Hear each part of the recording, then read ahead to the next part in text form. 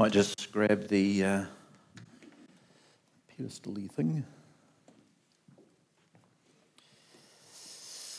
Cool. Atamarie. Thank you. Have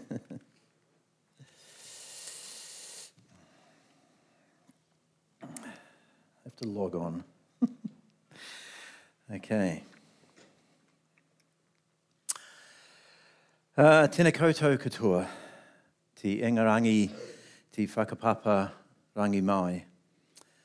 Ko te awa ka rangi, te whenua tupu.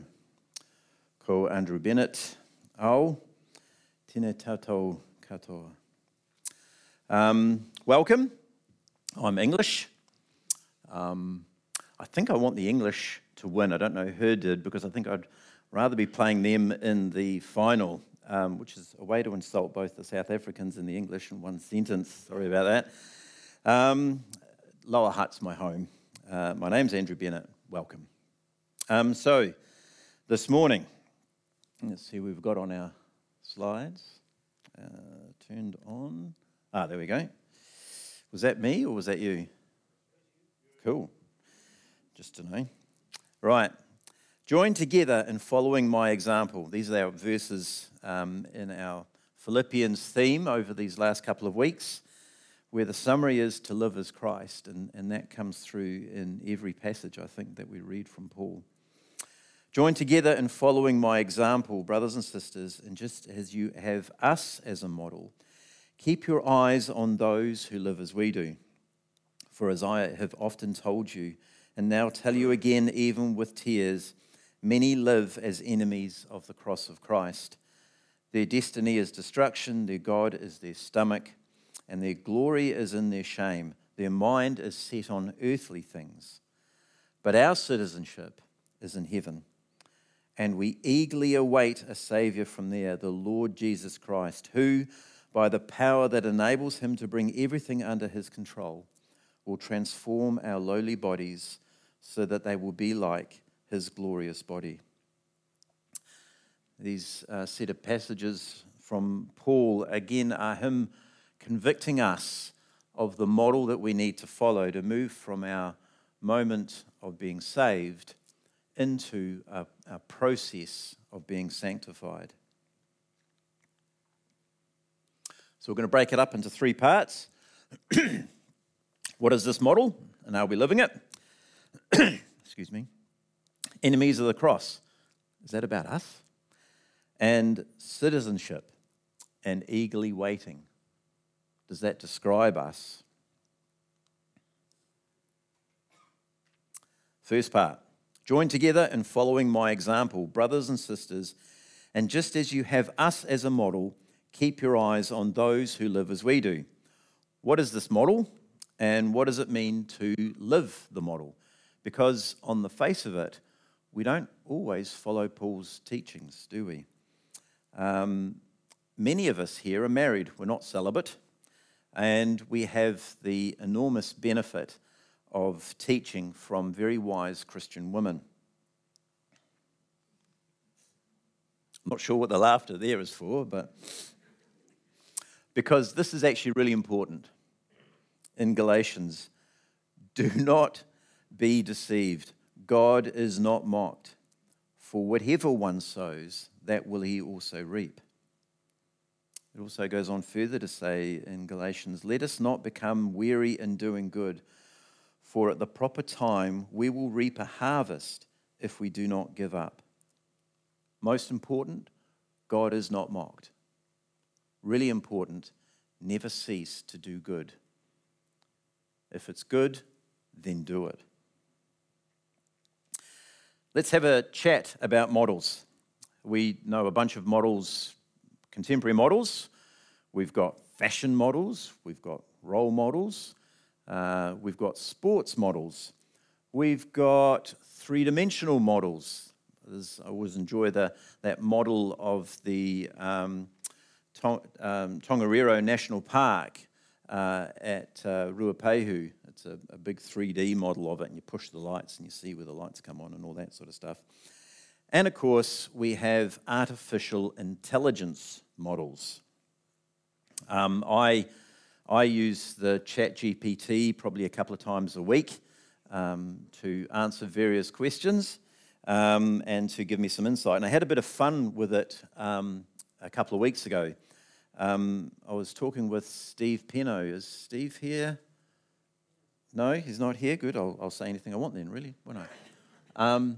And we were talking about wedding anniversaries because Kerry and I had a wedding anniversary, I think, the following week. And we were talking about whether instead of using the traditional precious stones and metals and so on, gold and ruby and whatever else, we could use the periodic table instead. Yeah. So it was our 33rd wedding anniversary. Yeah. Should we share some arsenic together, dear? At least last year I could have bought her a flower, because who doesn't like a lovely germanium? I noticed some other words up there just as I was sitting here this morning.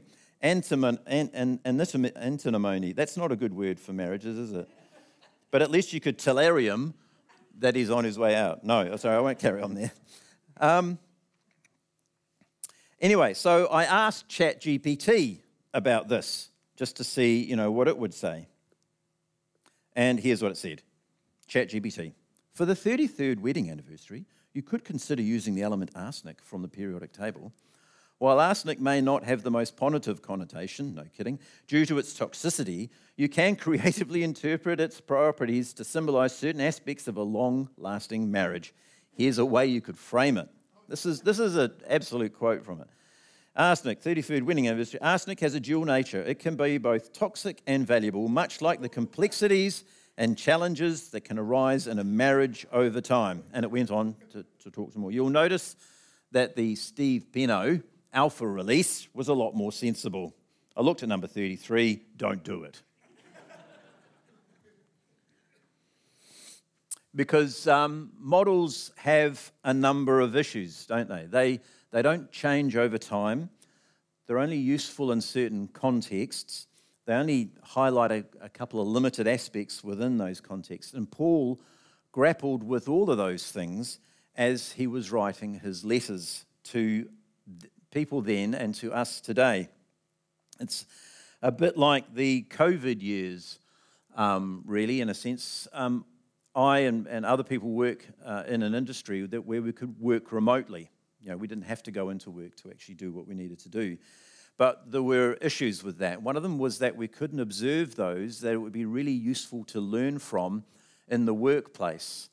How they received new information, how they processed that information, how they responded to people, how they set up situations to achieve some outcome, how they would use body language to prepare people for what they were going to say or to settle them, all those sorts of things, how they reasoned things out before they got to the point where they wrote something down, how they did 95% of the messaging before we get to read the bit in an email or in the Bible.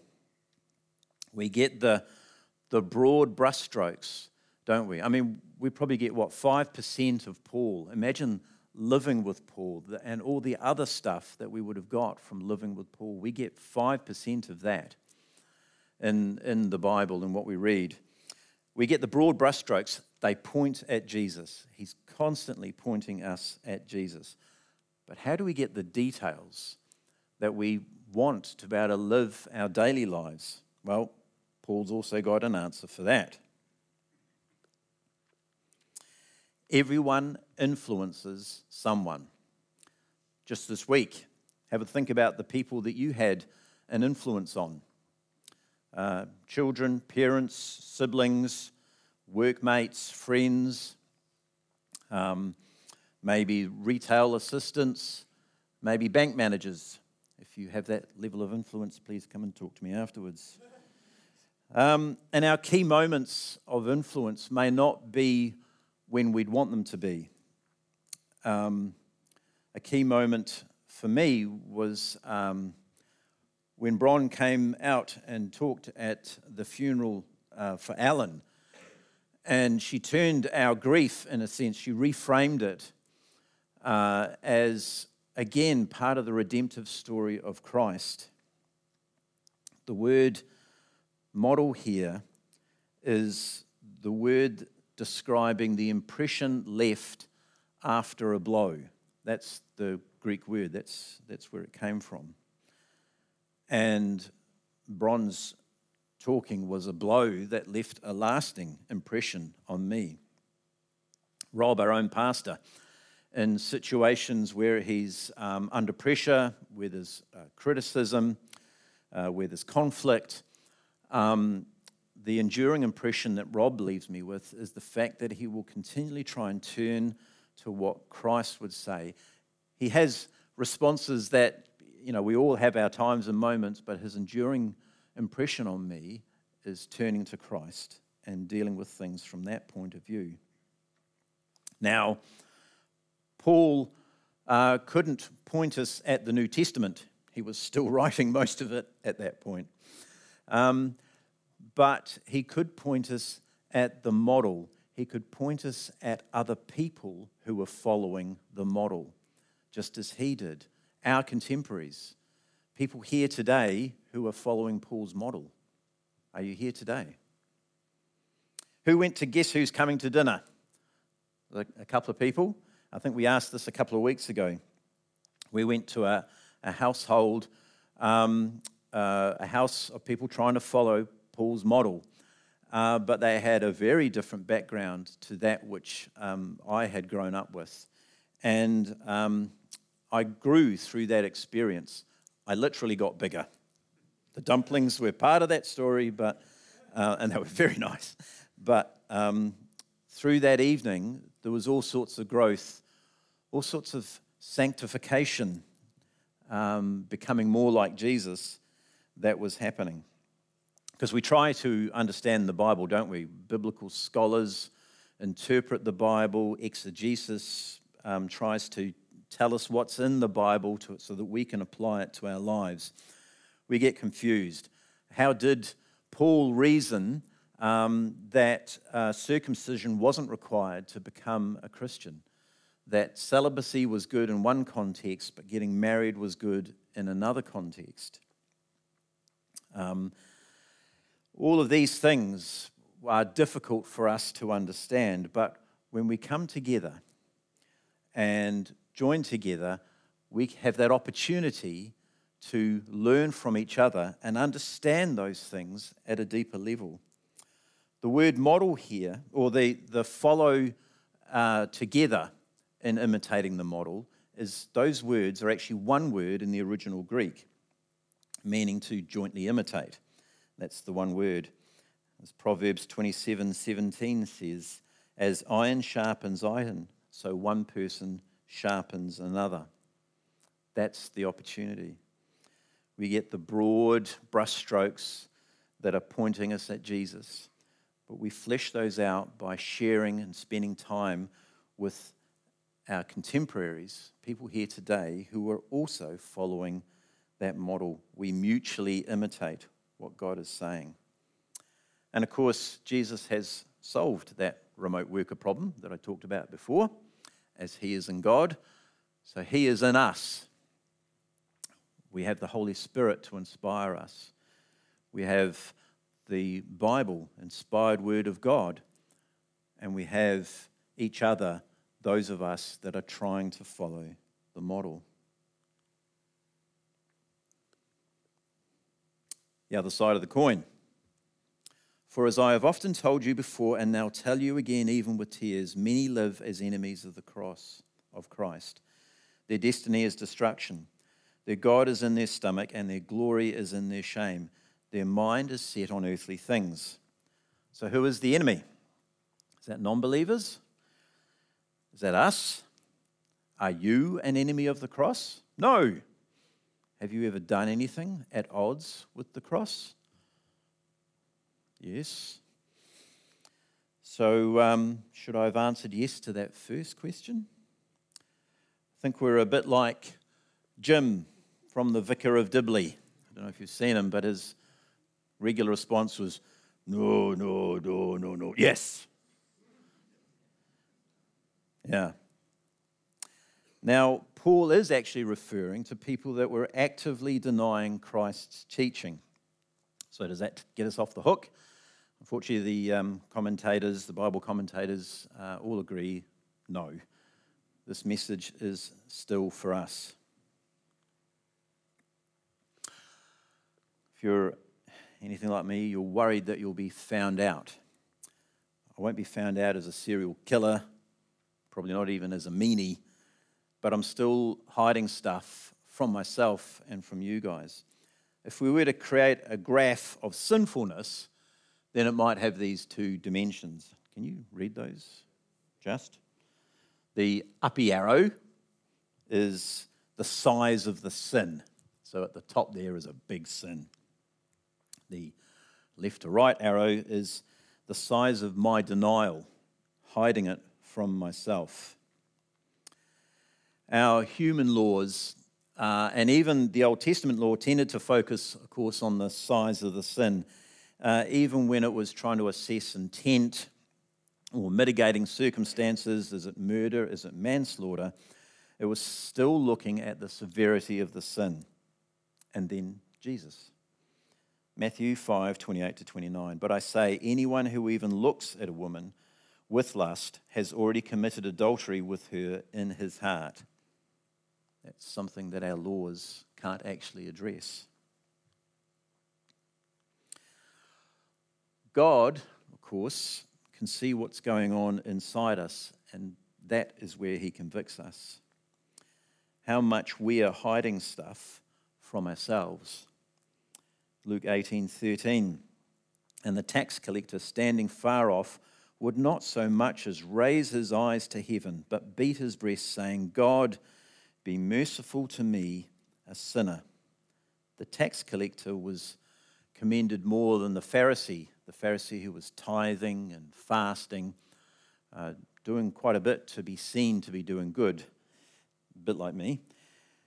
And the tax collector was commended more than the Pharisee. And have you struggled with stuff, the bad that you haven't done, or quite often the good that you should have done? Over a long period of time, struggled with it to the point where you've had to somehow, just to stay mentally sane, normalize it, sort of make it not what it actually is. Not necessarily turn shame into glory, but turn shame into, that's fine. I can carry on doing that. Again, I think God looks at what that is doing to you internally, rather than what the sin actually is. Here's a word that I've invented, the problution. It's the tension that we are the problem indwelt by the solution. We should desperately avoid, getting in the way of the solution. That focusing our minds on earthly things. Does that mean when we go out shopping for toilet paper, we should not think about whether it's 2-ply or 3-ply? No, it doesn't. We have to dress ourselves appropriately with dignity. We have to provide food. We have to sort our houses out. We have to do this stuff to make sure that we can then get back to where we should be. 1 Timothy 5:8, but if anyone does not provide for their relatives, and especially for members of their household, he has denied the faith and is worse than an unbeliever. Colossians 3:23-24, whatever you do, work heartily as for the Lord and not for men, knowing that from the Lord you will receive the inheritance as your reward. You are serving the Lord Jesus Christ. If you can do something and say, this isn't about me, this isn't about pleasing someone else, this is for God, then just get on and do it so that you can get back to being sanctified with other witnesses as we try and follow the model, as we grow in that model and get pruned in that sanctification process.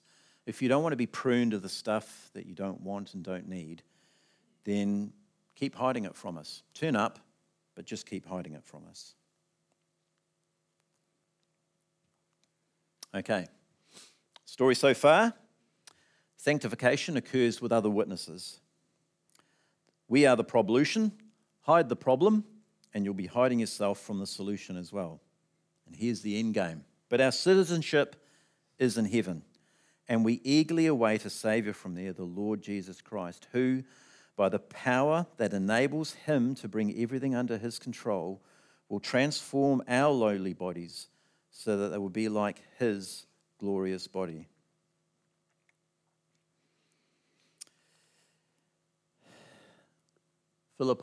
Philippians. A lot of them were descendants of Roman soldiers who lived in that area. They were citizens of Rome, Roman citizens, but Rome didn't want them back because it was already too crowded and there wasn't enough work for them. They did have a purpose. They were to Romanify northern Greece. A lot of them practiced the Caesar religion and would try and introduce people to the Caesar religion. Caesar was their Lord and Saviour. But they did live on the main road to the shortest sea passage to Rome. So retaining their Romanness was pretty easy and pretty relevant. Paul brings out a couple of parallels for us here. We are God's children, his descendants. We are citizens of heaven, but are not there yet. Of course, because heaven is too crowded and there's not enough work for us to do. Okay, so it's not completely parallel. Our purpose is to bring many to Christ, who is everybody's Lord and Saviour. And to do that, we need to be living on the main road to the shortest passage to heaven. Paul ties two things very closely in these verses. The second coming is very much tied to eternal life, the new body. Jesus will return. He's going to complete his part. What's our part about? What does that look like? The words eagerly await there look as though there's sort of two different things, eager and awaiting. They're tied together in one word in the original Greek, apidikomai. Probably pronounced that really badly. Eagerness, often associated with the youth and being young, which is great because Matthew 18:3 says, "And he said, I tell you, unless you change and become like little children, you will never enter the kingdom of heaven." It's also often associated with doing things without thinking it through, without the right knowledge, etc., which is also cool. Matthew 24:36, "But about that day or hour no one knows, not even the angels in heaven, nor the Son, but only the Father." We don't even know what heaven will really look like. Is it going to be continual bowing down? Is it going to be flying around with our celestial mates? I was encouraged by reading a book called The Sacred Diary of Adrian Plass, aged 37 3/4. It was based on another book. Adrian was also worried about heaven, what that meant, what he was going to be doing there. And a friend of his advised him, at the second coming, when you're heading towards heaven, go and strap on all of your cricket gear, because that is what Adrian loved. So if you see Grant Malloy putting on his ski gear in the middle of summer, if you see Stephen Silk putting on his running shoes in the middle of the lounge, if you see our worship team heading out to a field with their instruments, no sound system or anything like that, no audience, if you see Jean and Richard Rhodes putting on both their walking gear and their gardening gear and taking a camera, what would the walking stick, some sort of walking stick / rotary hoe sort of thing, I can imagine, then maybe the time is right for getting ready for the second coming. Will you have oil for your lamps like the 5 wise virgins? whilst we don't know what heaven is going to be like, we do know that it will be more amazing than we could ever understand. Here's our hero, Marty McFly, in Back to the Future. Apologies about the coughing. He's really worried. He's worried they're just about to take off in the DeLorean, the time-traveling DeLorean, which is going to zoom down the road, and it needs to get up to a certain speed before it can time travel. And he goes, hey, Prof, I don't think the road's long enough. And I think Jesus' answer would be the same as the professor's. Roads? Where we're going, we don't need roads.